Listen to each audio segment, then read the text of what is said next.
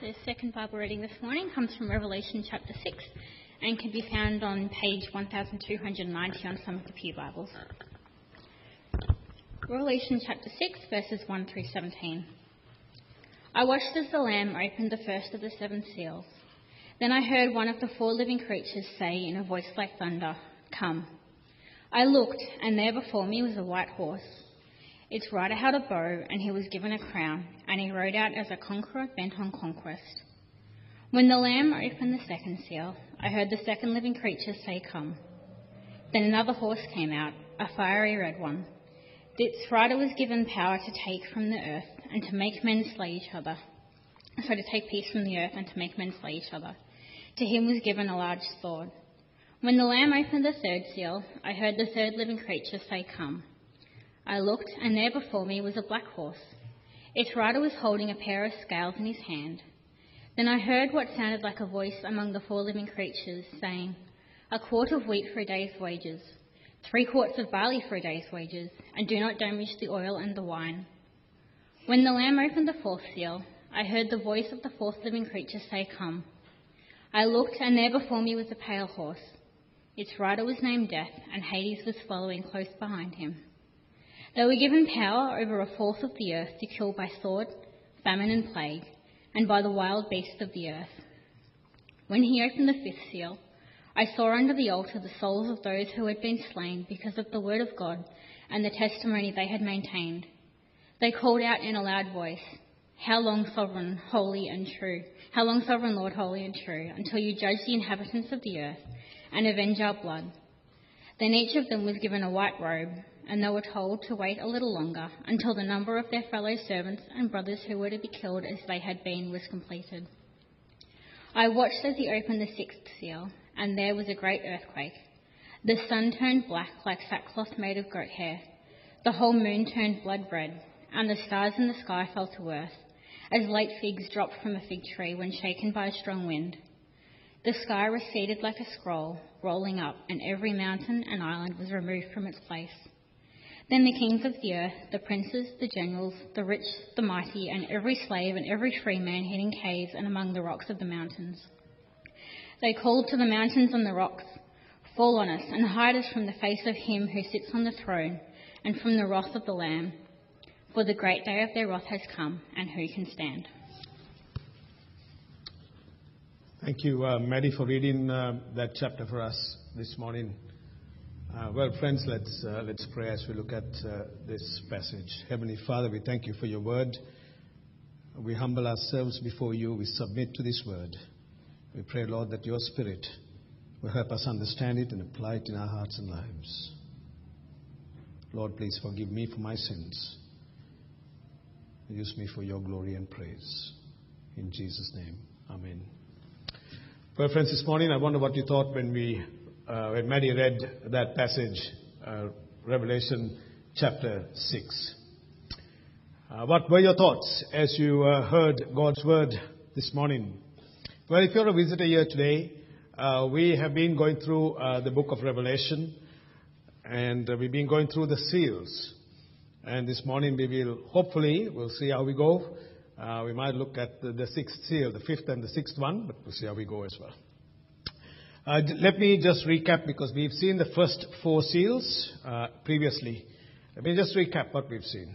So in chapter 5, verses 1 to 5, he says, John is banished in the island of Patmos. He says, "I saw in the right hand of him who sat on the throne, a scroll with writing on both sides and sealed with 7 seals. And I saw a mighty angel proclaiming in a loud voice, 'Who is worthy to break the seals and open the scroll?' But no one in heaven, nor on earth or under the earth could open the scroll or even look inside. I wept," this is John saying, "I wept and wept because no one was found who was worthy to open the scroll or look inside." And then one of the elders said to me, "Do not weep. See, the Lion of the tribe of Judah, the root of David, has triumphed. He is able to open the scroll and its 7 seals." That is Jesus. So let me say then, we see a scroll that was written on both sides in the right hand of God, which had 7 seals. No one was worthy of opening the scroll and to break its seals. John, in his 90s, banished in the island of Patmos, weeps. As John wept, an elder comes and says to him, "Do not weep. Look at the Lion of the tribe of Judah." And then John looks. The Lion has prevailed. He is the victorious Lion of the tribe of Judah, Genesis chapter 49. The root of David, Isaiah chapter 11. But when John looked up, he would have perhaps expected to see a lion. Instead, there stood a blood-stained lamb, like one who had been slain in the midst of the throne. This is Jesus, the Lamb of God. We've established this. This is language that is pictorial. Jesus is now the lion lamb, the triumphant king, the slain lamb who is now standing. Imagine that. Keep that picture before you this morning. And this is the picture that John is given of who Jesus is. The triumphant one, the lion, and also the one who has humbled himself, the Lamb of God who takes away our sin. And so we've already established that the scroll represented God's plan and purposes for the ages in this world. It was written on both sides, indicating that it was full with no gaps for man to fill in, so to speak. The future, as John saw it, did not lie in the church's leaders or world leaders or that of any politician. Even though I must say some politicians think that they know everything, don't they? And the countries in the world is in their hands. It's not, friends. They soon become yesterday's men and women. Can you remember who was the Prime Minister 50 years ago in Australia? Maybe you do. I'm sure I'm sure some of you do know, right? Do you remember who was the President of the US 50 years ago? Maybe you do. But we don't really talk about them, isn't it? They are men and women coming and gone. All right? 50 years' time, unless the Lord comes before that, there'll be a new congregation here. I don't even remember who this guy Chris Silver was. Who was he? Come and we go. It's an album, isn't it? Our life is like an album. That's a very fitting introduction to this talk. It's a blank page, and then the story begins. And then there's an end time. And then what happens? Well, God knows what's written on every page. He knows what's written on the last page, and nothing, my friends, takes our God by surprise. And so a couple of weeks ago, we looked at Revelation chapter 6, 1-8, where we saw the famous 4 horsemen ride out upon the earth. The white horse, the red horse, the black horse, the pale horse. We established that the white horse symbolized conquest, and I referred to history to help us see this and to recent world events. The red horse symbolized war, and we have seen the evidence of wars in the world. And even to this day, we are confronted with wars and rumors of wars. The black horse symbolized famine and economic hardship. This world is affected by famine. There is much hardship. It's a result, and it results in much death. And the pale horse, we established, is that of death. The color is that of a corpse. It turns pale, symbolizing death. And so the opening of the first 4 seals with the 4 horsemen of conquest, wars, famine, economic hardship, and death are collectively judgments coming from that throne, as it were, into this world due to our sin, our turning our backs on God. And so, friends, this morning, we ought not to be surprised as we live in a fallen world and we see the consequences of sin in this world. I'm sure most of us watch the news, don't we, on our TVs? The first few minutes of the news, sometimes it starts with a great item, other times it's very telling. You want to kind of walk away and you ask yourself, what is going on? Shootings, killings, murders, rapes, wars, beheadings. We get all of it, don't we? It's a broken world.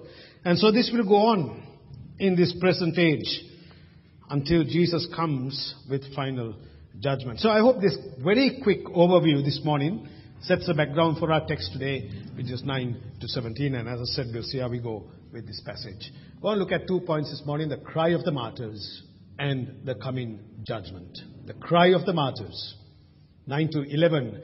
When he opened the fifth seal, I saw under the altar the souls of those who had been slain because of the word of God and the testimony they had maintained. They called out in a loud voice, "How long, sovereign Lord, holy and true, until you judge the inhabitants of the earth and avenge our blood?" Friends, this is the fifth seal. John the Apostle, he opens this. He is given to look in, the Lord opens this seal. He is given to look into heaven. And the scene dramatically shifts from that of earth to that in heaven. Have a look at this. John sees an altar. Now we know that there is really no altar in heaven because Christ has paid the sacrifice, done everything for us, and Hebrews talks about that. The fact that we have now direct access because Christ has gone in. And John sees below this altar the souls of those slain, the souls of the martyrs under the altar. Now what about souls? I mean, we say so and so is a good soul, right? We use that phrase, isn't it? Oh, our poor soul. I only hope he or she understood what was going on, or something like that, we might say. Well, what are souls? Friends, this morning we are made up of body and soul, which is recorded, I believe, in Genesis itself, 2:7. And the Lord God formed man from the dust of the ground and breathed into his nostrils the breath of life, and man became a living soul. This tells us that we have a real body, which is material substance, flesh and bone, that struggles along the way, right? With all its aches and pains. Correct? You don't get it. That's fine. Right? With all its challenges of humanity that comes our way. We have a material substance, flesh and bone. And we have a real soul, an immaterial substance. Dr. R.C. Sproul commented on this, says, the soul as a created entity is mortal. It survives the grave only because it is sustained and preserved by the power of God. The soul of man can live without the body. The body cannot live without the soul. The soul of man can live without the body. And Jesus, our great Savior, confirmed it when he said in Matthew 10, "Do not be afraid of those who kill the body, but cannot kill the soul. Rather be afraid of the one who can destroy both the soul and the body in hell." So we do have souls. There is such a thing as life after death. I don't know what your worldview this morning is. Whether you are sitting here as an atheist or a skeptic and you're saying this is not for me this morning. Well, I'm saying to you on the basis of what we have in God's Word that this is for you. This is for me. And so in our text we see that John saw the souls of those who were martyred. He did not see their bodies. Their bodies would have been buried, burned or drowned. Their bodies may have been subjected to torture or to torment, as we know from the church history. And even today where Christians are being tortured and killed for their faith. I was reading this past week in preparation for this talk on the Voice of the Martyrs. Have you read that? It's all. You can Google it, you can see. Currently there are cases before in Pakistan for a lady because of her faith in Christ. In Iran, people have been imprisoned for their faith in Jesus. It's happening right now. Have a read of that website and see what's going on. To our brothers and sisters in Christ. So the souls were in heaven, friends, without their bodies, and are now in a state of what we might call the intermediate state, which is the state before the final resurrection when Jesus returns. And then they will receive their promised resurrection bodies at the return of Jesus. Let me explain it very quickly in this way. When we die, the soul goes either to be with Christ or to a place of eternal torment. It's called an intermediate state. And we believe that in the providence of God, I don't know how He's going to do it. It's a mystery and a miracle that God is the God and He has His own mind. And in His providence one day, we believe that when Christ returns, that the soul will return and be reunited to this body. How He's going to do it, I don't know. And will be raised and given a new and a glorious body. A body that will see no more decay. A body that will have no more aches and pains. A body that has been fitted right for the new heavens and the new earth. And that is the glorious promise of following Jesus Christ. You know, we heard testimonies this morning, didn't we? And that's the joy of following Christ, friends. The joy of knowing this Jesus is the assurance, the 100%, total, full assurance of salvation. That's what we see here. And notice, friends, this, that these souls are conscious. They are in a conscious existence. The believer's soul is alive in heaven after death, untouchable and safe. I was reading and I Googled and I listened, reading to Safe in the Arms of Jesus. You know that hymn? And I also listened to Abide with Me as I was preparing this talk. And I reflected upon life itself. Safe in the arms of Jesus. Safe on His gentle breast. Abide with me, Lord. Abide with me. Fast falls the eventide. Oh Lord, abide with me. So we sing those hymns at funerals, don't we? Why should we be singing it more in our churches? Because it reminds us that we are safe in the arms of Jesus. Yes? Amen? Yeah, just okay. Shout Amen. That's fine. Amen to it. Because this is so serious, friends. You see, these souls, remember the words of Jesus to the thief on the cross. Today you will be with me in paradise. These souls, as we see in our text, are not in some kind of soul sleep or in a state of unconsciousness. Why do I say it? Why do I say this? That the text speaks of it. There is the proof.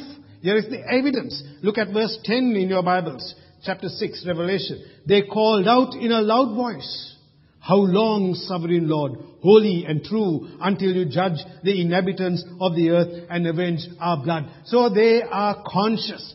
A sleeping soul will not be speaking unless you speak while you sleep or something. But you see, these are conscious souls. John Piper puts it this way, the great theologian. The biblical evidence is that our soul continues on after death and that we remain conscious in the intermediate state while awaiting our final destiny of resurrected existence in the new heavens and the new earth. So, brothers and sisters in Christ this morning, while the fifth seal refers to the soul of martyrs under the altar, the broader understanding from God's word is that all faithful believers' souls at the point of death goes to be with the Lord in heaven in the intermediate state. And what a comfort that is. We know what a comfort it is for those who have lost their loved ones in the Lord. Yesterday, I spoke to a lady. I said to her, "You come in tomorrow morning?" She said, "I may be, but it is too hard for me, Chris. It is too hard. It is Father's Day. My husband died. It is too hard for me, for my children. I need time.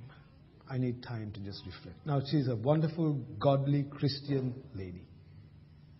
But the grief, it touched me yesterday, last afternoon.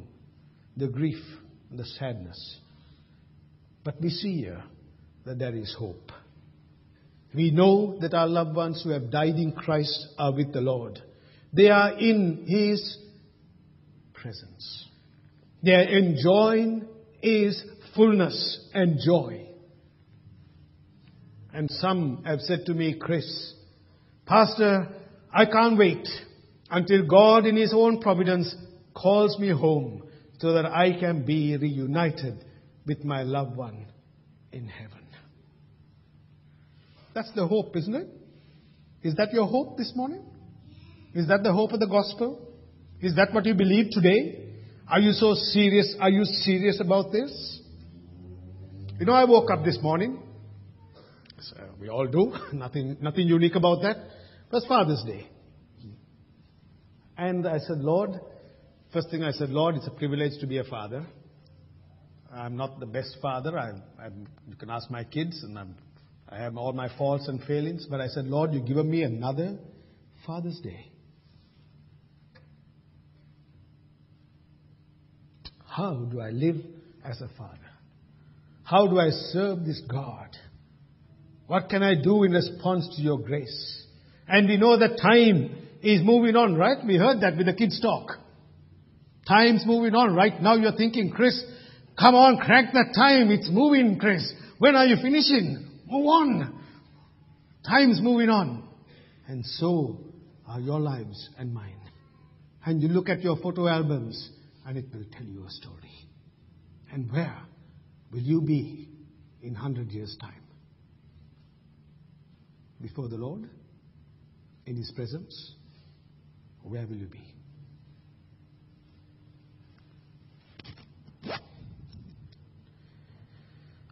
You see, friends, blessed are those who die in the Lord. Revelation 14:13 tells us this. Then I heard a voice from heaven say, write this, blessed are the dead who die in the Lord, for from now on they will rest from their labors. And notice, friends, as we look at this text quickly, that these martyrs, they died for two things. They died for the word of God, and they died because of the testimony. Two things. Because they honored God. They followed God. They died because of their testimony in Jesus. Because they wanted to live for Christ. And so that's the challenge for you and for me as well this morning. Are you going to follow Christ? You and I don't know what is in store for us. Will we be killed for our faith? We don't know that. Whatever it is, stay true to the Lord and His word. Fits in well for David and Saskia as well, isn't it? And for all of us. That we stand for the testimony of our God. Have you professed your faith in Jesus this morning? Do you know this Jesus in a personal way? You may have thought about Jesus, or you may have learned lots about Him. Or maybe you don't know anything about Him. All you know about the church is, the church, the institution. The church, it has failed. The church, it is terrible. I want you to leave those presuppositions behind you for a moment and contemplate about yourself and your faith in this God. And so, friends, these martyrs have been faithful to the Lord. The challenge for you and for me is to be faithful to Him. They maintained their testimony. They did not recant their faith. They honored the Lord Jesus in their lives. And think of the first martyr of the church, Stephen, who was stoned to death.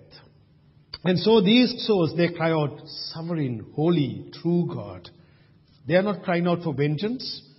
They're not crying out for anything like that. They're crying out for justice. And God will mete out His justice. The inhabitants of the earth, there are two groups of people on this world. They are the people of God and the others who oppose Him. Final judgment to the cry of these people, how long, is not coming as yet. We don't see that in the text yet. But then there's a change. And I think we will stop after this. We'll look at it next time. But I want to look at the change. Look at verse 11. What's going on here? In verse 11. Then each of them was given a white robe. And they were told to wait a little longer until the full number of their fellow servants, their brothers and sisters, were killed just as they had been. To wait. White robes, friends. White. Symbolizes what? Purity, isn't it? We were looking at buying a chair for a lounge room the other day. And I went myself on last Monday. I went to a particular place. I saw a beautiful white chair. It was reduced. That's a bargain, isn't it? It's $200 or something. That's still a lot of money, but reduced from $600. And, oh, that's nice. I sat on that chair. And then I thought, it's white. That doesn't help, right? You'll see every spot and stain. Better to have a brown couch. You don't see any spots or stains, right? A white, terrible. You have a white car, that's another problem. You see every spot and stain. White symbolizes purity, isn't it? Symbolizes freshness. When a bride comes down the aisle dressed in white, symbolizes here she's coming ready for her husband. That's why they, I think, wear white. These people, these souls were given white robes. That is, friends, it's a picture for us. That is that we stand before God with your own purity.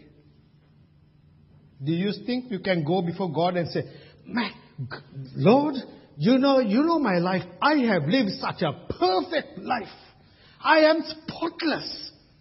I have given money to the poor, I have sung in the church choir, or maybe I have not been to a church, I have done this, I have done that, I am so good. You must accept me. If you don't, you are the loser, God. Try saying that. No. He gives. This is a beautiful picture, friends. I don't want us to miss it.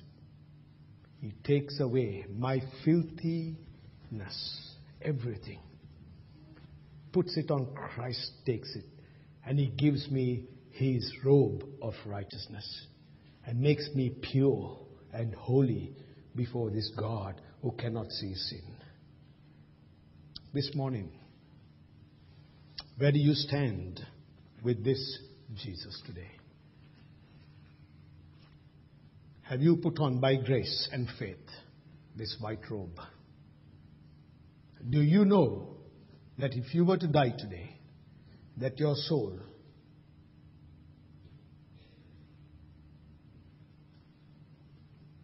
is going to be with the Lord? Do you know that? And then, God has given us life today. How must I live in response to this white robe? How must I live, friends? How should I live? I should live with joy and with gratitude and with thankfulness and saying, Lord, thank you that you have given me and you prepared me for eternity. And every breath I breathe, I want to serve you. The life I live, I want to live for you. And we serve you, friends. John and myself, I thank God for my brother in Christ, John. We meet regularly and we pray for you. Our desire and our prayer is to serve you as God's people. And for you to know this Christ and to know the righteousness of Jesus in your life and mine. We will stop there. Come prepared for the next part. Not next week, but the week after. All right. But may God bless you and be encouraged in Christ. Amen. Heavenly Father, we have looked at deep and wonderful truths from your word. This fifth seal that speaks so much. Who, O Lord, can stand before you? None. But with you, O Lord Jesus, there is forgiveness, there is grace, that our Savior Jesus paid the price for our sin, that we might wear the white robe of His righteousness and stand before you. We thank you for the assurance of salvation. For everyone who believes in Christ, that when death comes our way, we will not float to some place, but rather, Lord, as we trust you, we come into your very presence. And what a joy that is. Thank you, Lord, that we belong to the day, to that day, that great and glorious day. In Jesus' name, amen.